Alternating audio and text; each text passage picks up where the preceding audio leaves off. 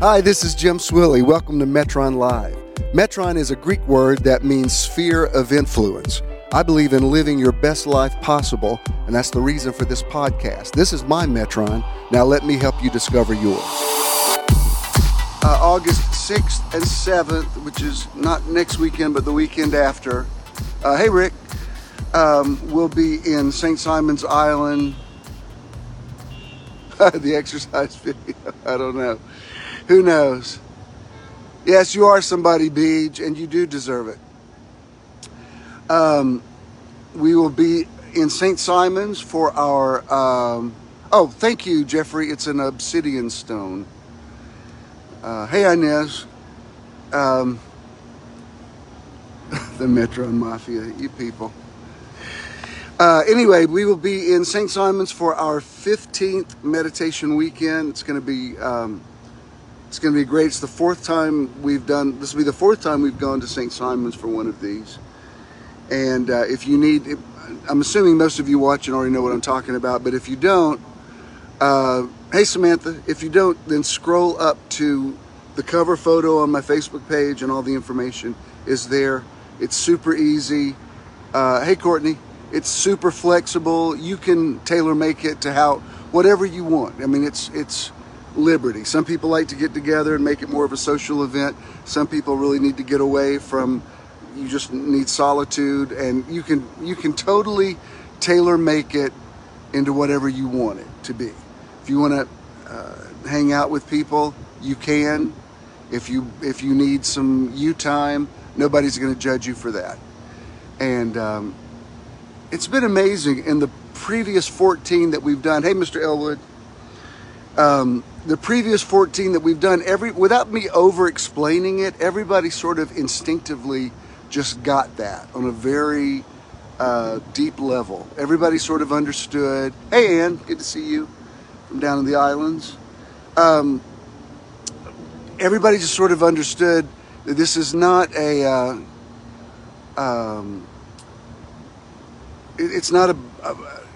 it's different. It's hard to explain what the meditation weekend is. Even though I didn't really pattern it after Joe Dispenza's weekend, his meditations. I mean, he does his like in Honolulu and they charge thousands of dollars.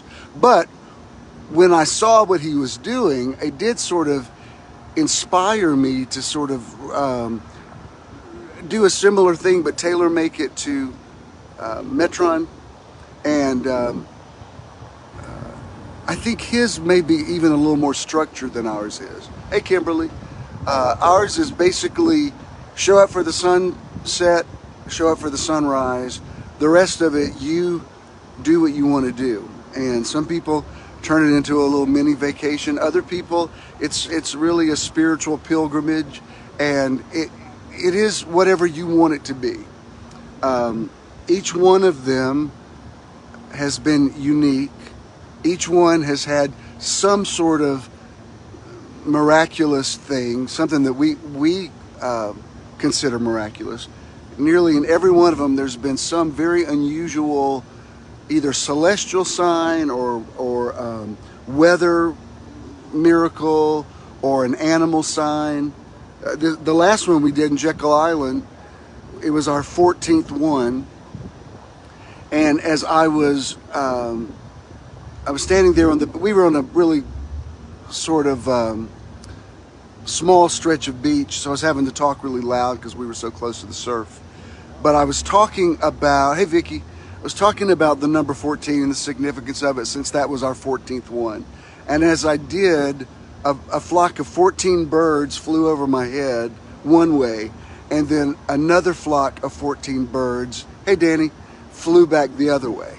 And everybody that saw it was so, taken with it and counting the birds that nobody got a picture of it. But, you could say, well, that's just a really cool coincidence. Okay, fine. Some of us call coincidences miracles. Einstein said there's two ways to live your life. Hey, Susan. One is as though nothing is a miracle. The other is as though everything is a miracle. And the last time we were in St. Simon's, we had that amazing double rainbow that manifested as we were doing our gratitude lists of 11 things, and it looked like a big 11 over us. Just, I don't know, they're always cool. And I'm also I haven't decided on a date yet because I've got to do a wedding up in Charlotte in October. So I'm still pinning down the date, but I'm thinking for a fall one, for our 16th one, I may want to go back to Chattanooga. I really liked that. I liked that we could go right there on the Tennessee River, and yet you still had access to the city if you wanted to do stuff. So, and you know, Chattanooga's like a second home for me. I love it there anyway. So I don't know. We'll look at it. Our fall meditation weekends are always really cool, different. They're just different than the ones in the summer. The ones on the beach, you know, there's no way to compete with beach energy, but there's mountain energy too. So I'm sure by next week I'll have a hard date to go ahead and give you for October for our 16th one. But and then we'll be back in the theater, Landmarks Midtown Art Cinema. We'll be back in there the first Sunday of September. Hey Carolyn, hey Wellington, good to see you. Let's do some affirmations. When I point to me, I say it. I point to you, you say it. The affirmations are ascended, always bringing us up to the ultimate affirmation, which is I am. So I am well. I am wellness. I am peaceful. I am peace. I am whole. I am wholeness. I am blessed. I am a blessing. I am free. I am freedom. I am joyful. I am joy. I am happy. I am happiness. I am. You get the idea. Those are. Oh, did we say that right at 11? Yeah, sure is 11:11, Rhonda. Cool. And let's add just a little bit of breath work to the affirmations. We're going to go in through the nose, hold it, and then you got I am joy at 11:11. That's cool. A lot of people text me and say, "What's the deal with 11:11?" I don't know. Just Google it. There's a zillion articles online about what a lot of people think is the significance of seeing that sequence of numbers frequently. We'll be doing a lot of intense breath work on the beach 2 weeks from now, but let's do just a little bit. Hey Terry, good to see you on here. So we're going to go in through the nose, hold it, release through the mouth. Let's go. In, hold. Don't just watch me breathe. Breathe with me. Come on. In. Out. I've done this so much now that I automatically feel the serenity kick in by my second breath at least. In. Out. Inhale. Exhale. Beautiful. I speak into this atmosphere. I say, let there be light. And declare that the words I'm about to speak to you will cause things to happen. The Spirit of the Lord God is upon me to teach this right now.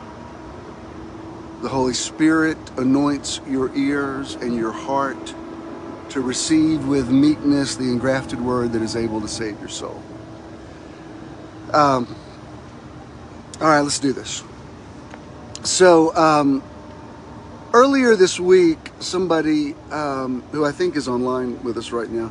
Someone just texted me a message. A lot of people text me Bible questions and stuff, and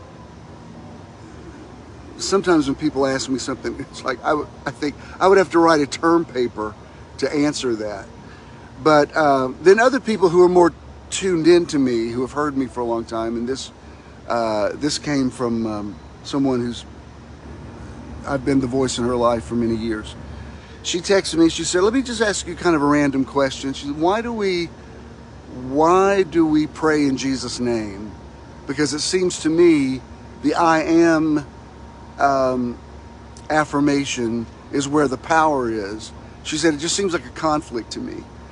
And so I messaged her back and I said, "Well, I don't think the terms are mutually exclusive, because I'm coming at it from the paradigm of Romans 8:29, when Paul said we were predestined to be conformed to his image, that he might be the firstborn among many brethren." So to me, well, let me give you a little context. Like with something happens with Ken and me, like if his back is hurting or if there's a situation, sometimes I'll just say, "I declare," or "we agree," boom, boom, boom. You know, I say whatever the thing is. Then there's other times it just seems like if it's a little more serious, just out of, I don't know, out of sense memory, it just seems appropriate to add "in the name of Jesus." It's like when I say "in the name of Jesus," it kind of just puts a little bit more of a something on it. It kind of supercharges it a little bit. That's just in my perception. But her question actually got me to thinking about kind of some things I've taught on all along, but I want to take it to another level today, because it really did get me thinking, like, what is that about? What does it mean for where we are now in our spiritual evolution? What does it mean to pray in Jesus' name? And also, quite frankly,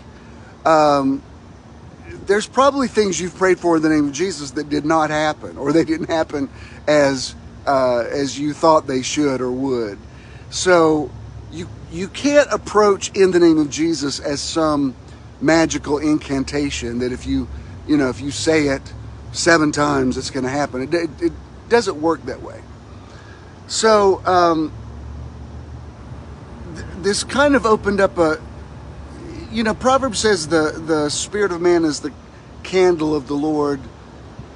The King James says searching the innermost parts of the belly. The Hebrew actually says searching the hidden rooms of the heart.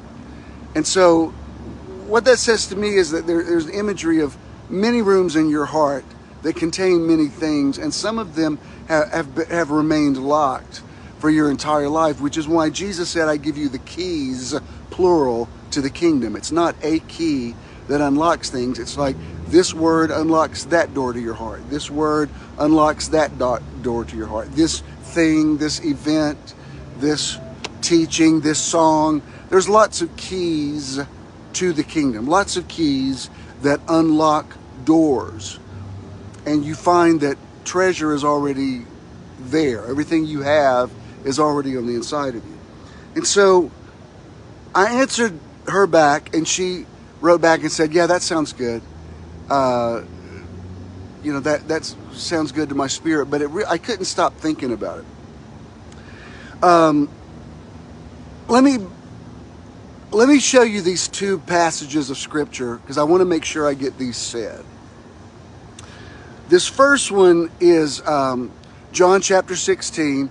In John 14, 15, and 16, it's Jesus sort of wrapping things up with his disciples. It's all these things that are spoken at the Last Supper, and he's telling them about why he has to go away, and he talks to them about the Holy Spirit coming, and so it's an important section of the scriptures. And in verse 23 and verse 24 of the Gospel of John, I'm reading this from the Amplified Classic. When I write AMPC, the Amplified Bible came out in the 50s, and it's still one of my favorite translations because it uses parentheses and brackets. So the parentheses are translation, and the brackets are commentary. But really, all translation is commentary, because even if you're translating from one language to another, you still have to say it a particular way. Translation is not an absolute. It's still subjective, okay? So,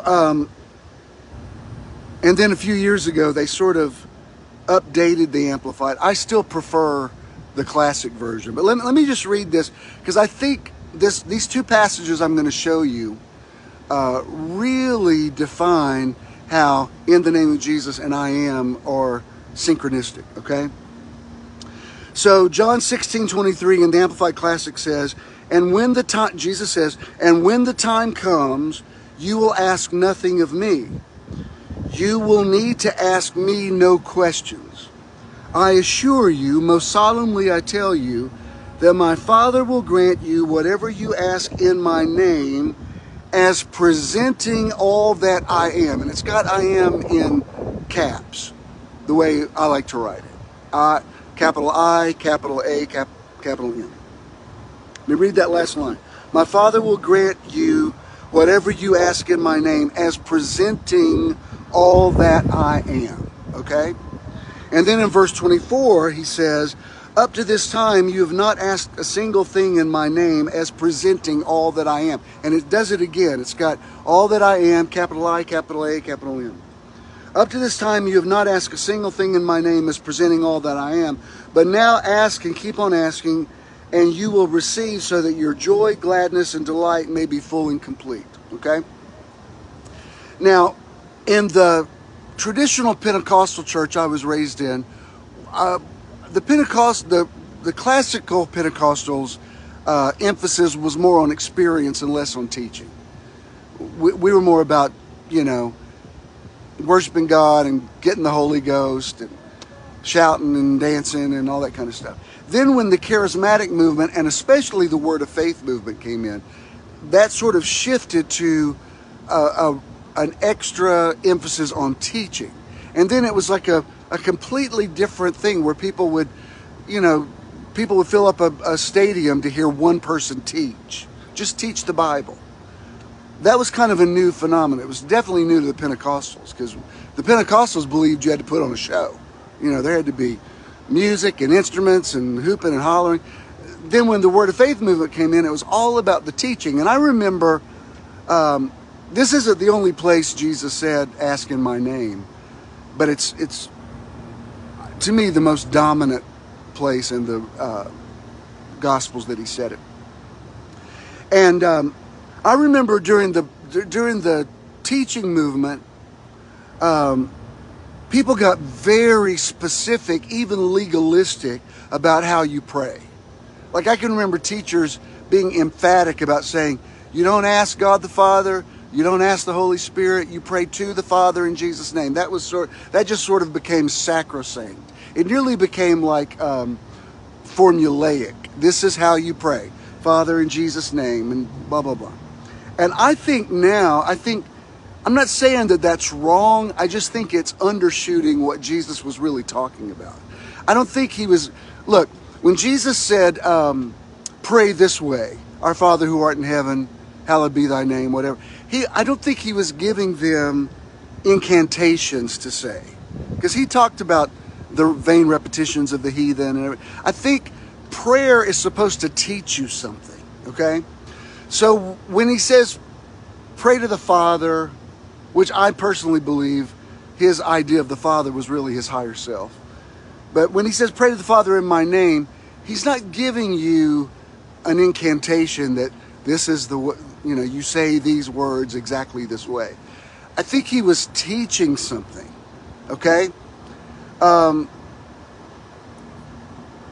And let me go ahead and read this other verse, because I'm going to come back and refer to it. This is John chapter 14, verse 6, and I'm reading this out of the Message Bible, okay? The Message is really good. You can get it online. I'm not in the Message. No. I love the Message. This is the Mirror translation. I refer to the Message a lot. It was good. This is the Mirror translation. Francois Dutoit did this translation, and it's really good. But John 14:6 is where Jesus says, I am the way, the truth, and the life, and no man comes to the Father but by me. And if you read the entire passage, before chapters and verses were put in there in the 1500s, basically he was talking to Peter, because in the end of chapter 13, Peter says, they can all deny you, but I never will. And Jesus says, yeah, before the rooster crows tomorrow at dawn, you're going to deny me 3 times. But then he goes right into saying, but let not your heart be troubled. You believe in God, believe also in me. In my Father's house are many rooms. He didn't say mansions. The word mansion is not, Jesus never said the word mansion. That's somehow those guys put together to translate it into English, took the word, it's the Greek word mone, which means place of ministry. And somehow they translated a room into the word mansion. It doesn't make sense to say in my Father's house are many mansions. You would say in my Father's house are many rooms, okay? And really, the way I interpret in my Father's house are many rooms, it's a very universalist scripture, because he's basically saying there's lots of ways to approach God. In my Father's house has many rooms, and sometimes if you're living in one section of the house, you may not know what's going on in the room of somebody else's. But what he was, in that context, he was saying to Peter, yeah, you're going to deny me, but don't let your heart be troubled. It's not going to disqualify you. You're not going to lose your room in my house.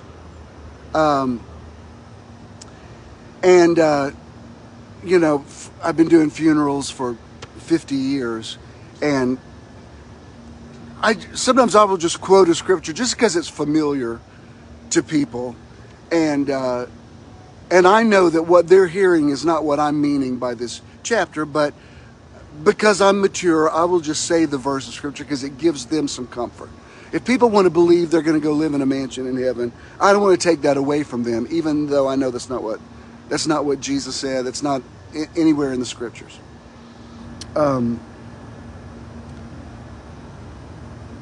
So typically for funerals I've done over the years, I usually will quote John 14, verses 1 through 6.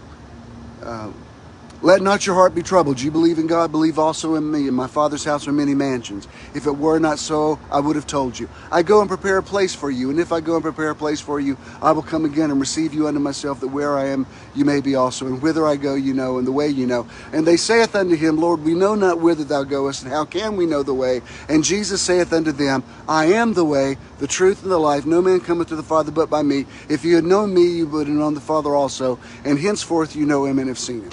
All right. I've said it, I can't tell you how many times I've opened up a funeral with John 14 and ended it with Romans 8. What shall we then say to these things? If God be for us, who can be against us? He that spared not his own son, but delivered him up for us all, how shall he not with him freely give us all things? And who shall lay anything to the charge of God's elect? It is Christ that died, yea, rather that is risen again, who is even at the right hand of the Father, who also maketh intercession for us. For I am persuaded that neither death, nor life, nor angels, nor principalities, nor powers, nor rulers of the darkness, spiritual wickedness in high places, shall be able to separate us from the love of God, which is in Christ Jesus our Lord. I skipped down a couple of verses, but I'm just showing you, I know these verses. You know, over the years when some people have wanted to argue with me about a verse of scripture and they'll cut and paste it to me, I think, you think I don't know that verse? Really? You think I've ever read that?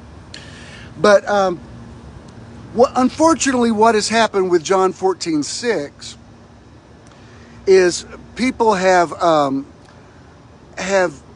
turned it into something. They basically put words in Jesus' mouth.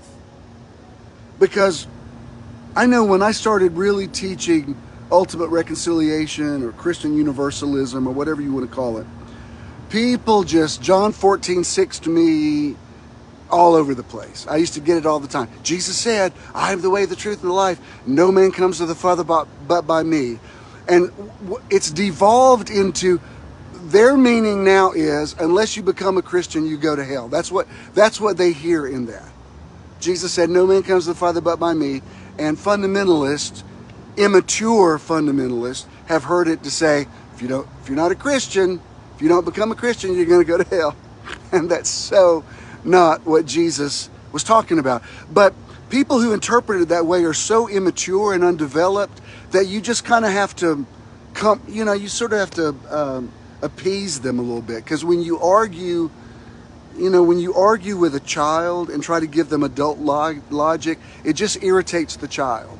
So, with children, you just go along with it and sort of agree with your adversary quickly.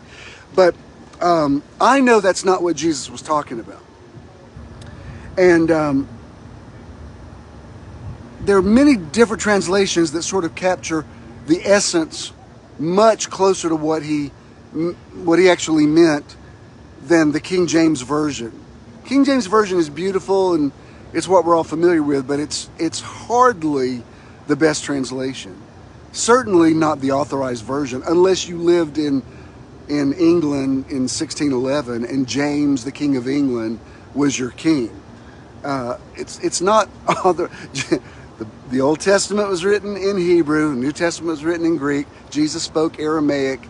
The Septuagint is when the Hebrew was translated into the Greek, and then the King James isn't even the first English translation. The Geneva Bible was, I believe.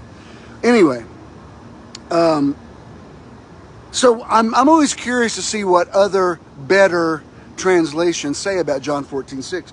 And when I read it in the Mirror, not the Message, the Mirror, I was like, yes, that's the closest to what Jesus actually said that I've ever read. And this is what he says. Jesus said, my I amness mirrored in you is your way. Come on now, Mirror translation. Yes, Holy Ghost. Whew. Don't make me speak in tongues up here on this roof. That's what he was saying. Jesus wasn't saying, it's me or the highway. If you don't accept me, it's hit the road, Jack. Don't you come back. That's not what he was saying. Because he's basically speaking to Peter when he says this. So when he says, King James says, I am the way, the truth, and the life, the closer interpretation of the Greek is, my I amness, he coins a phrase, my I am, capital I, capital A, capital M, my I amness mirrored in you is your way. This is your truth and also your life. Every single person can now come face to face with the Father entirely because of my doing. Now,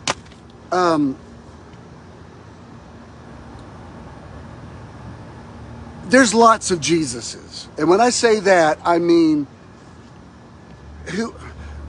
let me say it this way. When Jesus came to his disciples in Matthew 16, and he says, who do men say that I am? And then he says, who do you say that I am? That's a very loaded question. That's not just a question, that's a prophetic imperative.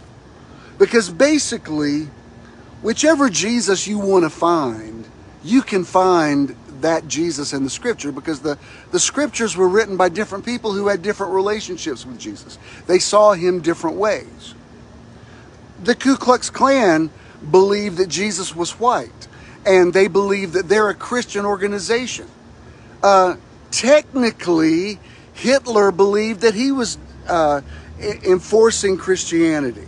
If you ever go to the Holocaust Museum in Washington, D.C., you'll see that they have a little exhibition where they show Martin Luther after he did the 95 Theses on the Wittenberg door. He believed that all of the Jews were going to be saved, which his interpretation of saved was they would all become Christians.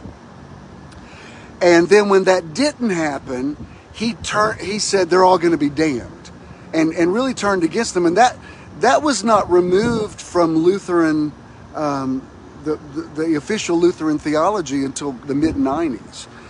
But what's interesting is they trace the beginning of anti-Semitism in that exhibition that Martin Luther came from the same area of Germany that centuries later Hitler came from. And they sort of connect the dots with Christianity. The reason I never liked the word crusades, the word crusade was from it was from the Spanish Inquisition, when Christians would go to synagogues and burn them down, burn Jews alive, because they believed the Jews are rejecting the gospel, so we're just gonna burn them. And so I know that's not who Jesus was. I know Jesus wasn't white. I know that colonizers sort of took the idea of Jesus. If he wasn't black, he was at least brown, where he came, you know, he was Middle Eastern, if not African. And technically we're all African, because humanity traces its earliest roots back to area around Uganda. But the Germanic artists began to paint Jesus with long blonde hair and blue eyes and fair skin, and so that sort of became a Jesus that's, I mean, it's who you know, most white American Christians and a lot of black American Christians think Jesus is. That's not, that person never existed. If you're going to believe in that, if you're going to believe in blonde, blue-eyed Jesus, that's fine, but put him in a category with Santa Claus and the Tooth Fairy and unicorns and Peter Pan, because it's a mythical creation. On the other hand, I've seen this meme going around that people are saying the real Medusa didn't have snakes in her hair. That was something that white supremacists made up. They just saw a woman with dreadlocks or braids and they thought it was snakes. And I'm like, look, I'm usually going with you on memes like that, but Medusa wasn't real. There was no real Medusa. That was Greek mythology. But I digress. If you try to impose logic on too many American Christians, they get real mad. They don't have an answer for you, and they just get real mad, and they call you heretic. So you kind of have to, you know, the scripture says comfort the feeble-minded, and you just have to sort of treat them as, you know, a little bit mentally ill because they've believed in something that never existed, which is why so many fundamentalist Christians are subjective to conspiracy theories, because most of their theology is a conspiracy theory. It just is. And if you believe it, namaste, but just don't try to tell me that it's real, because it's not. Now, it may be real in your perception. So when I say there's lots of Jesuses, there's, you know, the Jesus that says, and you can find this in the English version, whoever is baptized will be saved, who is not will be damned. And that's not what he says in the original. But, you know, it can really boil down to two different images of Jesus. There's the Jesus of inclusion and the Jesus of exclusion. And you know, it's interesting because in John, the Gospel of John, he says, I am the door. And a door can be two different things. A door can be something that opens and lets you in, or a door can be something that's locked and lets you out. And I know I've read the Depart from me, you cursed. I know you not. I know all that. I mean, I've been teaching the Gospels for 50 years, and I've written a paraphrase of the four Gospels, available at Amazon.com and on JimSwilleyBooks.com. It's called Gospels in the Now. So I'm familiar with every verse of Scripture that people use to buttress their feelings about things. Basically, your Jesus is to you who you want him to be. Okay? I don't know if Reba's still online here, but she wrote a song back in the day. It was so ahead of its time, where it was, he can be what you want him to be. And she goes through all this imagery, or he's the tears of an old man's eyes, all this, you know, beautiful poetic language. And she caught a lot of flack for it, because people didn't understand poetic language, and they said, he can't be all those things, he's Jesus. And so it got me thinking, and I haven't gotten to the meat of my teaching yet, but it got me thinking about all the people over the years that I've known that always wanted to make sure that your Jesus was their Jesus. Like Howie's on right now. We were laughing about this the other day because he sold his cabin up in Blairsville, the cabin he calls Pine Box. And Ken and I have been going up there every fall since we've been together. So we're a little melancholy about him selling it, but we understand why he did. So he called me. He went up there for the closing, and on the way back, he called me, and I was asking him how it went, and he said he was telling me that on the post he did about closing on selling his cabin, he wrote, "It is finished," and that somebody came on there and wrote, "That's what Jesus said. It is finished." I said, why is it that people have to Jesus you up? Like, yeah, that's not what you were talking about. You were talking about closing. I said, I don't believe Jesus is somewhere in heaven saying, why did Howard Blunt say it is finished when he's talking about his closing? Because I said that first. He stole that from me. He stole my intellectual property. I mean, like, come on. Did you really have to tell Howie that's what Jesus said on the cross? I mean, I'm pretty sure Howie already knew that. Or I remember years ago, my mom, is kind of out of character for her, but something was going on in the world, and she posted the lyrics out of Let It Be, the Beatles song. And it says, there will be an answer, let it be. And people were on her post saying, Jesus is the answer. I thought, oh my God, you're really gonna tell my mom that Jesus is the answer? Like, how did you read into that she was saying that Jesus was not the answer? And it's just interesting to me that people think that Jesus is so fragile and so paranoid and so afraid that somebody's not going to exalt him, that he's worried about somebody's Facebook post. It's just asinine. And I remember even when I was in Bible college, when we took pastoral classes, they would say things like, always make sure that you play yourself down. You don't want to have too much personality in the pulpit because you don't want to take the people's eyes off Jesus and put them on you. And even back then I would think, why is Jesus that easily intimidated? I mean, just because I, preach a good sermon or practice a song and sing it as well as I can. Really? Jesus is intimidated by that? That Jesus is afraid that I'm getting too much attention? Like, is Jesus really that immature?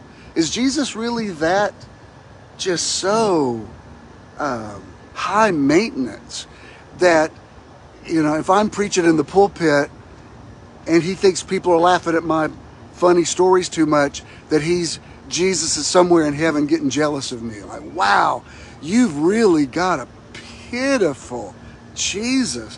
What a sad little Jesus you have.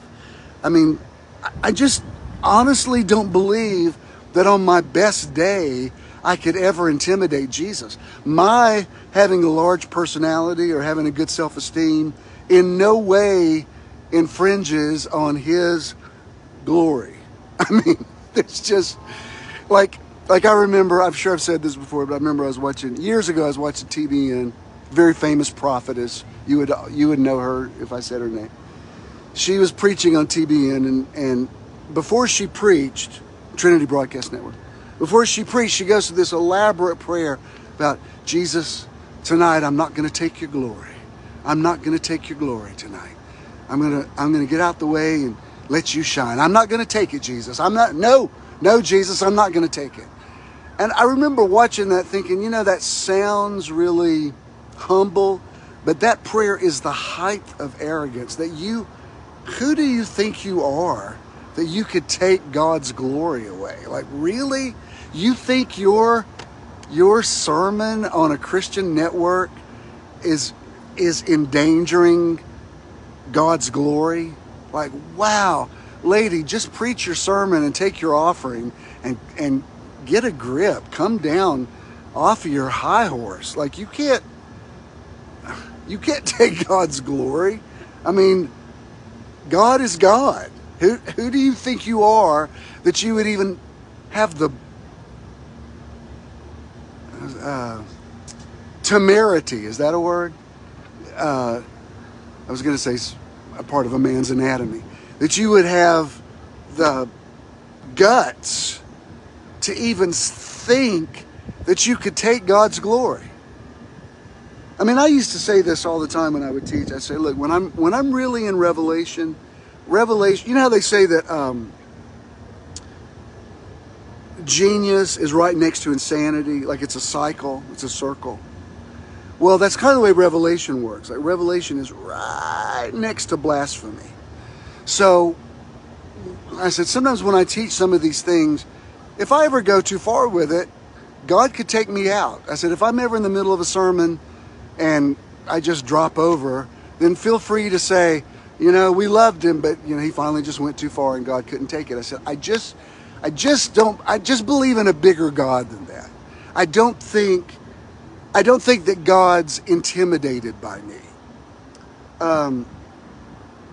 So my, you know, making declarations. Well, let me also add that I want to make sure I say all this stuff. I remember back when I had Church in the Now, if I ever said something like, if I said I started this church in 1985, there would usually be somebody there to correct me and say, you didn't start this church, God started this church. And I would say, oh, okay, thank you, God protector. But I would usually use this anecdote about the farmer that planted a garden, and he was talking about his garden, and somebody said, you didn't grow this garden, God did. And the farmer said, oh, really? Well, you should have seen what it was like when God had it by himself. It's like if I said I started Church in the Now, God's not in heaven going, you better give me the glory for that. I started it, because he knows I worked hard. And I'm not taking anything away from supernatural intervention. It's just, I don't know, crazy me. When they told me God was omnipotent, I believed it. I didn't believe he was this fragile, whiny, effeminate, immature, sad, adolescent little God that was constantly, anything you were doing, talking about yourself, he was going, please give me the credit. Please give me the credit. He already knows he's God, for crying out loud. I mean, come on, religious people, get a bigger God. You need to put your God in some weight training. Your God needs to bulk up. Your God needs to, you need to send your God to some self-esteem classes and some affirmation, because your God's really sad and pathetic. And so that's why, now, what's that got to do with in the name of Jesus? Okay, here's the point. What's the difference between saying in the name of Jesus and I am? And do you always have to tack on the in the name of Jesus to make sure Jesus gets his royalty? Like, really, is that what your Jesus devolved into? That he's that micromanaging everything that's said about him? So here's the point. If you believe, the initial thing I read to you was John 16, 23 and 24 out of the Amplified Classic. If your paradigm is that the only way a God in heaven could stomach you is for Jesus to die on the cross for you, if that's your idea, that you were garbage, you were crap, you were nothing, and then Jesus died for you, and now, finally, through the blood of Jesus, through the cross, God in heaven finally looks at you and goes, well, finally, I can, all right, I'll answer your prayer. But you better thank Jesus, because if it weren't for him, I wouldn't even have time of day for you. If that's your belief system, then you're not going to understand anything I'm saying. I believe in the cross. I believe in the atonement. I do not believe that's what Jesus came to earth to do. When Jesus said, John 16:23, he says, ask in my name, that was before the cross. And even when Jesus went to the Garden of Gethsemane, he said, look, if there's any way, let this cup pass from me. The cross was a placebo. Placebos are powerful. Well, I thought the cross was to reverse the curse. The curse was a perception. God, the Creator, says to Adam and Eve, who told you you were naked? Well, if Adam and Eve thought they were naked or called themselves naked because the Creator had given them authority on the earth, if that's what they said, then he had to make their word good. So, if I believe that the only way, let me tell you this, if you think the only way that God, your idea of God, a father, an omnipotent being, if that's what you believe, if you think the only way he could possibly tolerate you was because of what Jesus did on the cross, then you do not believe God is love. You believe God is transactional, okay? I believe that God loves us because God is love, not because of what Jesus did on the cross. And I believe Jesus would back me up on that. When Jesus says, if there's any way, let this cup pass from me, he's basically saying, well, in this belief system that has come out of animal sacrifice and blood sacrifice, it's the only way they're going to believe that they're in the God class, then okay, I'll do it. And he did it. So kudos to Jesus. It was an amazing thing that he did. But he also told his audience, take up your cross and follow me. So what was he saying? Was he saying you've got to make atonement for sins? No.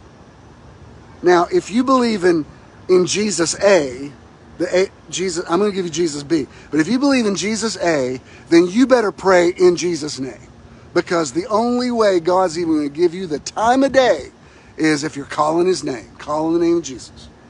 So if that's what you believe, I would suggest you probably need to stay within that belief system, or otherwise this prayer is not going to work for you. If, however, you believe, and I always want to make this disclaimer. I believe in a virgin birth. I believe in a literal resurrection.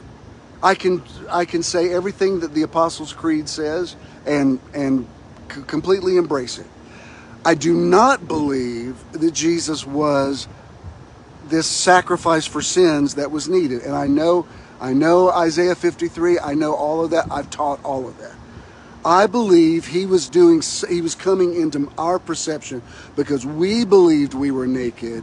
He had to change our self-image. So, the Jesus I believe in died on the cross, yes, but his coming here was not just to die on the cross. It was to show us what it could be like to be in the God class.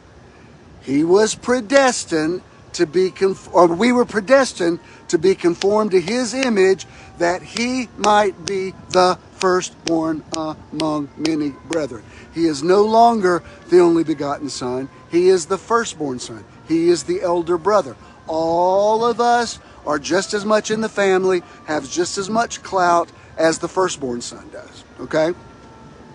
So I believe in the cross, but I don't believe it made God love me. I already believe God loved me. And I also believe in the cross without having to believe that I'm no good.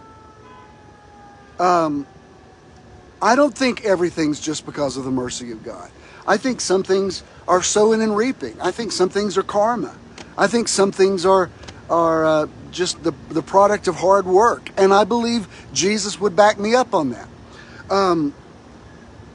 Jesus said, let me say this, and I'm not trying to take worship away from you, okay? So try to hear me with maturity. When I read what John wrote on the island of Patmos, when he wrote the Revelation, it's very much about the 420 elders bowing down and singing, "Thou art worthy, O Lord, to receive glory and honor." So there's a lot of worship, a lot of exaltation. Worthy is the Lamb who was slain. I've read and taught on and written on the book of Revelation. I'm familiar. But when you read the Gospels, Jesus was kind of just the opposite of that. You know, when he fed the multitudes, they came to him to make him king, and he disappeared. He split. When somebody called him good, he said, "Why do you call me good? There's none good but God." Even in this triumphal entry, when he comes in on a donkey, he was really making a statement. It was like he was deliberately, for lack of a better term, humiliating himself in front of everybody, saying, "Don't exalt me. I came here to show you who you are." Now, some people say, well, that's a false doctrine. All right, fine. I'm sure probably in your perception, that probably is a false doctrine. That's just, but I tell you this, I'm not going to engage with you in a Bible war, but if you wanted to go head to head, I guarantee you I could show you more scriptures to prove my point than the other side of that. Meaning, when I say in Jesus' name, it's not because I think that's the only way I'm going to get through. It's because I'm like him. So when I say I am,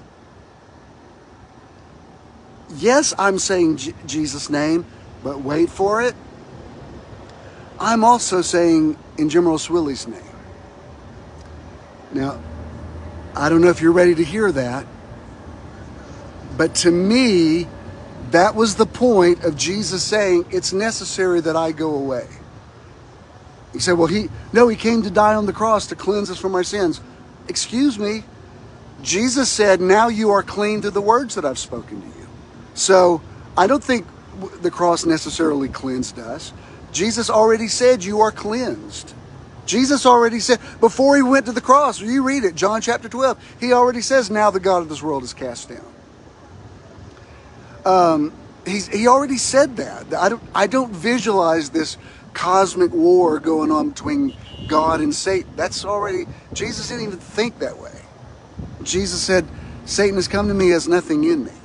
So when he says it's necessary that I go away, he was basically saying, as long as I'm here, you'll never become me. So I'm going to leave, and I want you to become me. I'm going to be the firstborn among many brethren. So that, I'm not going to get legalistic about it. I could be praying for something later today, and I may still say in Jesus' name. Look, there's some things that are so in your DNA that even if you don't believe them anymore theologically, you're still going to do them. I guarantee you, I'm not going to get on a plane without touching the plane, and as I'm entering and saying, in the name of Jesus, I plead the blood of Jesus over this plane. No weapon formed against this plane can prosper. I could argue theologically why none of that makes any sense, but I'm not going to get on that plane without saying it. It's like on Will and Grace when they said they couldn't get on the plane without doing the chicken dance first. I'm not trying to be disrespectful to saying plead the blood of Jesus. I'm just saying that's just something that I say because it's just in my DNA and it seems like it's familiar. But there is not to this original question, why do we still say in the name of Jesus? Why don't we just say I am? It's because it is the same thing. Because of what Jesus did, he showed us who we could be. You know, a few years ago, I had a little season where I worked not particularly with Sun Young Moon, but with his son, who did the Global Peace Festivals. And they flew me all over the world, treated me very well, flew me business class. I spoke, the largest crowd I ever spoke at in my life was in Seoul, Korea. And I told them from the get-go, I said, I like what you guys are doing with ecumenicalism, like bringing, because there would be rabbis there and shamans and imams and every religion you could think of would all be at these meetings. And I loved that. I loved the universality of that. It added a whole dimension to my ministry that I will never not appreciate. But I told them to begin with, I said, look, I'm going to do this and I'll travel with you, but y'all need to know I'm never going to believe Reverend Moon is who you guys think he is. So just so you know, I'm not going to be converted to the Unification Church. Now, if you still want my voice added to what you're doing with bringing faith groups together, then I'm all about that. And we had, there's a few times we had a little bit of conflict, and ultimately led to me sort of tapering off from them. And when I came out, that was kind of the last straw. But Sun Myung Moon's his whole raison d'etre was he said he passed away a few years ago. He was in his 90s and was an incredible man. But he said that in 1934, Jesus appeared to him on a mountain and told him to finish his work. He said, finish the work that I did not do. I don't have any problem believing that. If you tell me Jesus appeared to you on a mountain and said, finish my work, I could believe he told Sun Myung Moon that. I don't think Sun Myung Moon is the only person he told that to, though. Because basically, I think he told that to all of us. I mean, come on. Jesus went so far as to say, you're actually going to do greater works than me. So that if in the name of Jesus is our ceiling, like I can't get past it, there's nothing higher than praying in the name of Jesus and hoping that'll get my message through, then you're really lowballing Jesus. Because his whole point was, I don't want you just to do what I did. I want you to do greater stuff. I want you to supersede me. So that if for you worshiping and standing for hours and singing songs telling Jesus how wonderful he is, if that's cathartic for you, I'm all about it. I don't necessarily think Jesus needs it. I don't believe that God was so narcissistic that he said, I'm going to create people who are just going to tell me how wonderful I am all the time. To me, if somebody came to Metron tomorrow and led worship, I'm fine with it. I'd have my hands up singing how great is our God. I have no problem with it. But for me personally, the greatest act of worship is when I just go display my divinity on the authority that Jesus showed me how to do it. I saw my big brother already did this, and I saw how to do it. It wasn't about him trying to make me palatable in the mouth of God. I was already in. God already loved me. I already was created by God. That's why Paul would say things like he's the first fruits of the dead, the firstborn of the dead. This idea that somebody has to always make sure we give God the glory. You're as far as I'm concerned, it's so unnecessary. God already knows who he is. Jesus already said, General Willie, it's necessary that I go away, because if I don't get out of your way, you're never going to realize your own divinity. You're never going to walk my walk, which to me is the ultimate definition of Christian, Christ-like. When I exercise my divinity and when I just say I am, like I was thinking about this week, because I told you the whole thing about the money that was she says she wasn't scamming it, but I don't know what other words you would call it, and she got the $2,000. And so I posted about it. I said, I don't want to talk about this anymore. I'm just telling you I'm releasing this, because I need to disconnect this energetic entanglement with this woman who may be watching today. She watched last Sunday.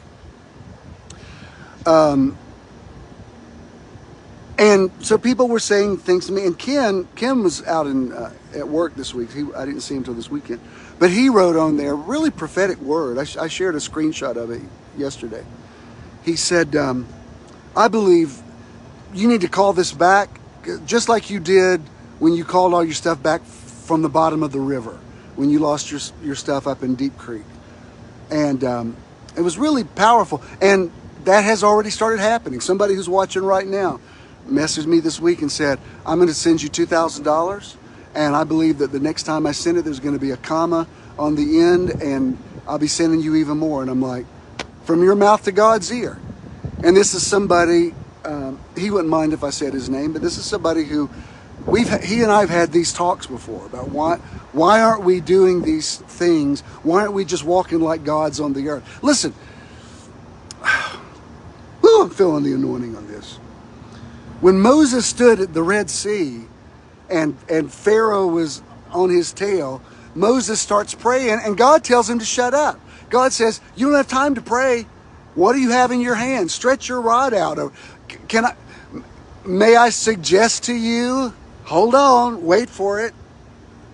May I suggest to you that God didn't part the Red Sea, that Moses did? Yeah, I said it. Yeah, I said it. Because I think that's what God said. Moses, what do you have in your hand? What do you have right now? Jesus said the kingdom is at hand. The kingdom is within where you are in your physicality. Stretch the rod, Moses. You do it. You do it. John chapter 20, Jesus breathes on the disciples and he says, receive the Holy Spirit. Whoever sins you remit or remitted. Whoever sins you retain or retain. He gave them the power to forgive sins. He basically made them God. Back to Moses, when a couple of chapters later, he says, Moses, I will make you as, no, it's not later, but it's in that same book, it's the book of Exodus. He says, I will make you as God to Pharaoh. Not to show, he didn't try to show off, God didn't try to show off his power. He tried to show off Moses' power. We've been so worried about exalting Jesus that we have forgotten that Jesus came to the earth to exalt us. He came to lift us up. Yeah, but it says, if I be lifted up, I'll draw all men unto him. Yes, that we be lifted up where he is. That's why Paul said, we are presently seated with him in heavenly places. So, if you want to go old school and say, I'm praying in the name of Jesus that this will work, fine. That's fine. You're kind of Old Testament, but okay. Or, if you want to say, I'm filled with the Holy Spirit, and whatever I say happens. If I speak to the mountain, it obeys me. Well, you better give God the glory. Nope. You said, well, Jesus said, I'm the vine, you're the branch. Apart from me, you can do nothing. Exactly. Because what Jesus did to show me that I could do it, I can do it. Jesus, can I say it this way if I haven't rocked your world yet? Jesus didn't come to show God to me. Jesus came to show me that I was God.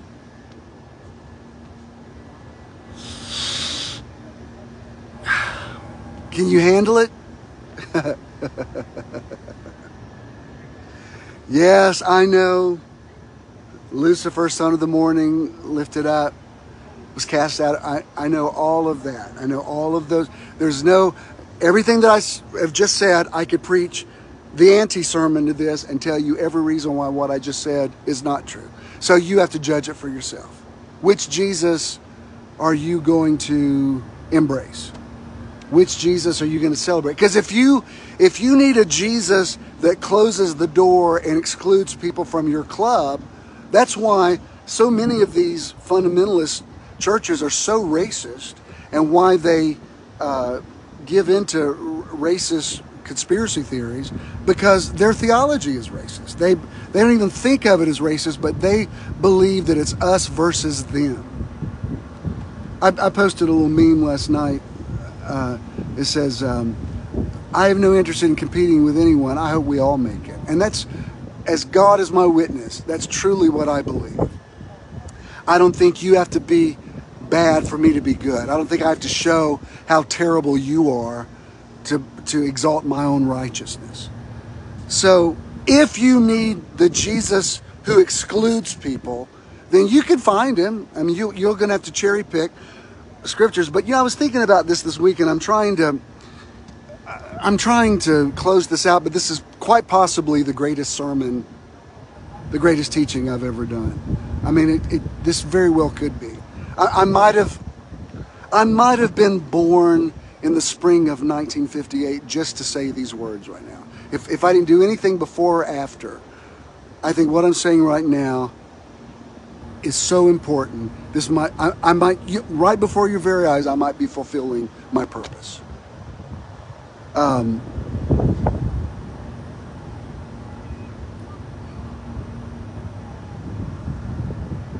Yeah.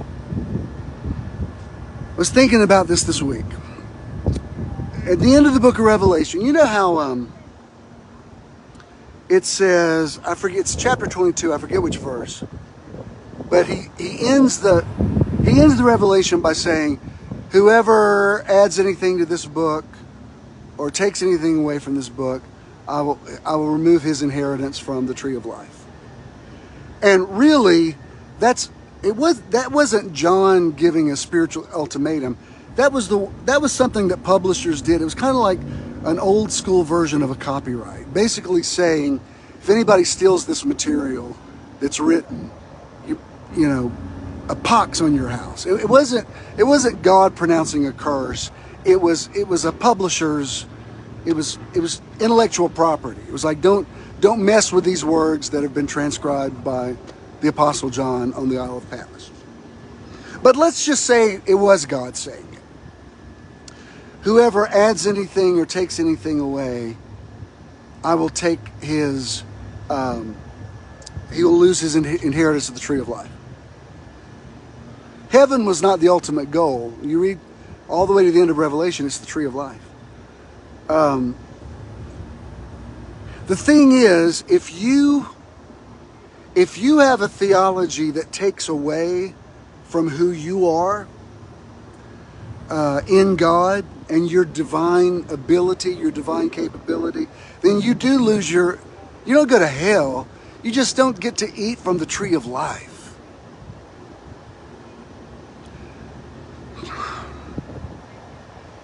The people who don't understand what I'm saying they're living on the fruit of the tree of the knowledge of good and evil. Those of you that hear me right now, you are partaking of the tree of life. So that the more we walk in this, the more we fulfill Jesus saying, let your yes be yes and your no be no. That's why it seems like a small thing. Oh, I know. Wait, I forgot something. Back to the thing about what Ken wrote to me about calling the money back into my account and connecting the dots with calling my stuff off the bottom of the river. When that happened a couple of years ago, I posted a good bit about it because it was one of the most amazing things I've ever seen in my life. And everybody was just totally inspired by it. I mean, I can't tell you how much mileage I got out of it. But there was somebody, I don't even know who he is. We're not even friends on Facebook. He wrote on there, he said, why would you pray that God brings your stuff back from the bottom of the river? Why wouldn't you pray that God ends homelessness? Why wouldn't you pray that God feeds hungry children? Why would God care about your phone and your keys and your all your stuff being lost? Why wouldn't he care about ending wars and stuff like that? And I, before I deleted his comment and blocked him because I just don't have time for it, I wrote him, I said, well, actually, I didn't say that I prayed for it. I didn't pray, Father, in the name of Jesus, will you please bring my stuff back? Because frankly, I didn't think it was necessary. What I did was, hey, phone, hey, checks, hey, Apple Watch, hey, everything that was in that plastic bag, you belong to me. I call you back. Well, didn't God do it? No, I did it. Now,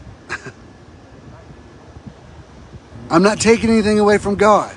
I guarantee you, if there's a God somewhere, and God heard me say that just then, he's leaning back going, that's my boy.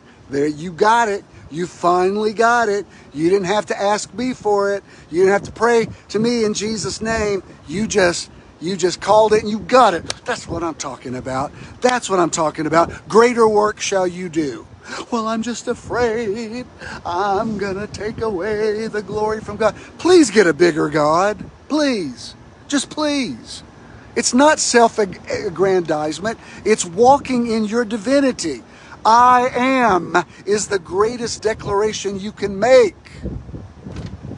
If you want to say in the name of Jesus, fine. But understand why you're saying in the name of Jesus. You're not trying to bully God into finally doing something for you. Like, oh, I'm going to bring in the name of Jesus now. I'm going to bring in the big guns. I'm going to make you do something now. No, you already have the power. Jesus said, receive the Holy Spirit. The reason your spirit stays frustrated is you've been called to do this, but you're still operating in you're operating in a theology that is obsolete to where you are now. You're missing the point. You're going back to find things that aren't relevant to you now, and you're still trying to pray them, and they don't work. I'll tell you this.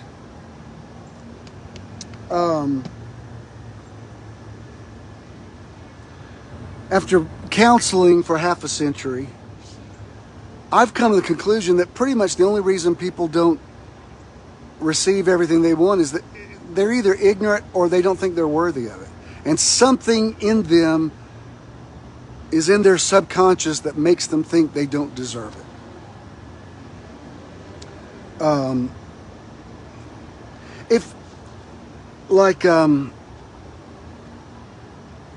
I dare not speak in behalf of the black community, but just bear with me. My intentions are good here. If black people want to use phrases like black girl magic or black love or celebrate or to say Black Lives Matter or whatever, if you're a white person, you should never resent that, because black people in this country were told for so long, and still are by the majority, that you're less than, you're less than, you're less than. That, yeah, you need to celebrate. Like I remember somebody that was at Church in the Now who was telling me, a black man, who said when he was a little boy, his mother was putting him to bed, and he said, Mom, am I handsome? And she says, no, baby, we're not handsome. And she was telling him, like, white people are pretty. We don't look like that. And I said, when he told me that, I said, oh God, that makes me sick to my stomach. But she was a product of her times. But his point in telling me, because we were talking about James Brown one day, and he said, because he was a man of a certain age, he said, I can't tell you what it meant to me the day I turned on the radio and I heard James Brown singing, say it loud, I'm black and I'm proud. And to hear those children's voices, he said, I'd never heard that before. And it just changed everything about my perception. So when people have been oppressed, they have to push back harder. You might not understand gay pride. Why do they still need gay pride? Because same-sex loving people have been so brutalized in this world that they have to push back harder. It's finding the sense of righteousness. Because here's my point. If you... How can I say this? Ooh, I'm walking a line here, I understand. A sense of entitlement is usually mentioned in a negative way. Like when people have a sense of entitlement, it usually is mentioned to say it's at the exclusion of other people. Can I redeem that word and say, unless you have a sense of entitlement, you're never going to receive what you need to receive? You need to feel like I am entitled to abundant life. Not it making somebody else feel less than. Like I can feel like I'm entitled. It's the word title. It means I have the title. I am a son of God. I am entitled. I don't have to play small. I just speak it into existence. I say I am. So that's the answer to your question. You can pray in the name of Jesus as long as you understand why you're doing it. Because it's a way to remind you, Jesus told me I could do this myself. Jesus, what did he say?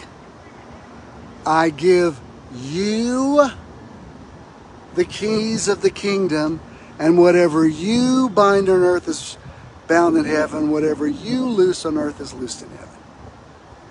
If I go out of town, I give you the keys to my house to come in and look after things. You have the authority over my house, not me. If I throw you my car keys, you can drive my car, not me. So when Jesus said, I give you the keys of the kingdom, he was basically saying, I'm out. I'm out. Y'all, stop praying so much and go do this now. Stop asking me for everything and start speaking things into existence. You're wasting your time praying to the Father in Jesus' name. He already gave you the keys of the kingdom. And the key is, I am. Woo!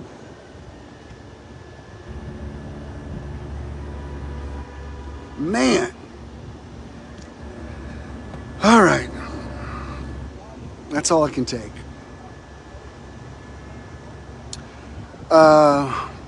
Thank you for listening. I'll go read your comments now. If you want to give to the ministry, go to bishinthenow.com, like short for bishop.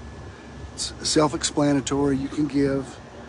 We still have overhead, and when we're in the place, I still rent the building. I still pay the tech team, whether we're in the building or not, because they do other stuff during the week. And it's not a lot, but they are compensated.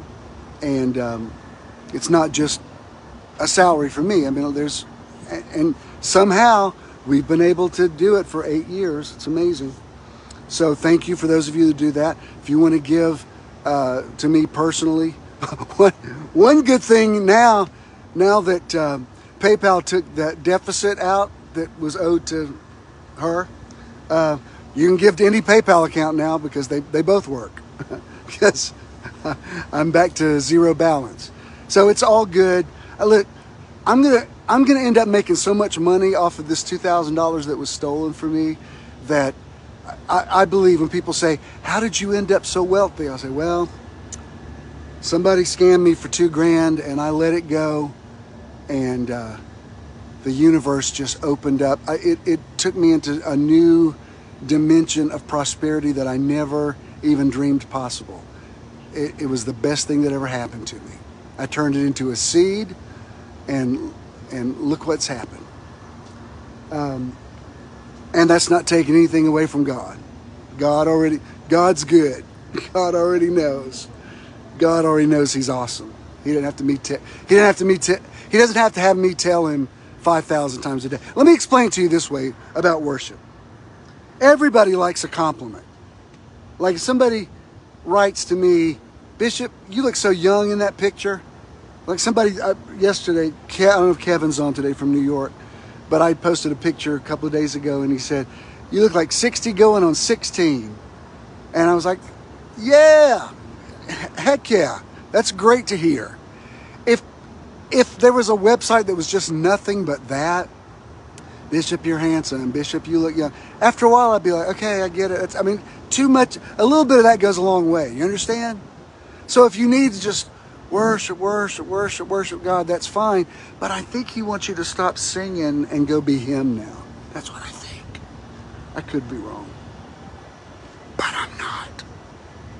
So if you want to give to me personally, you can. I'll be back up here next week, and then 2 weeks from now, we will be in St. Simon's. It's going to be awesome. I love you so much. Thanks for listening. Peace.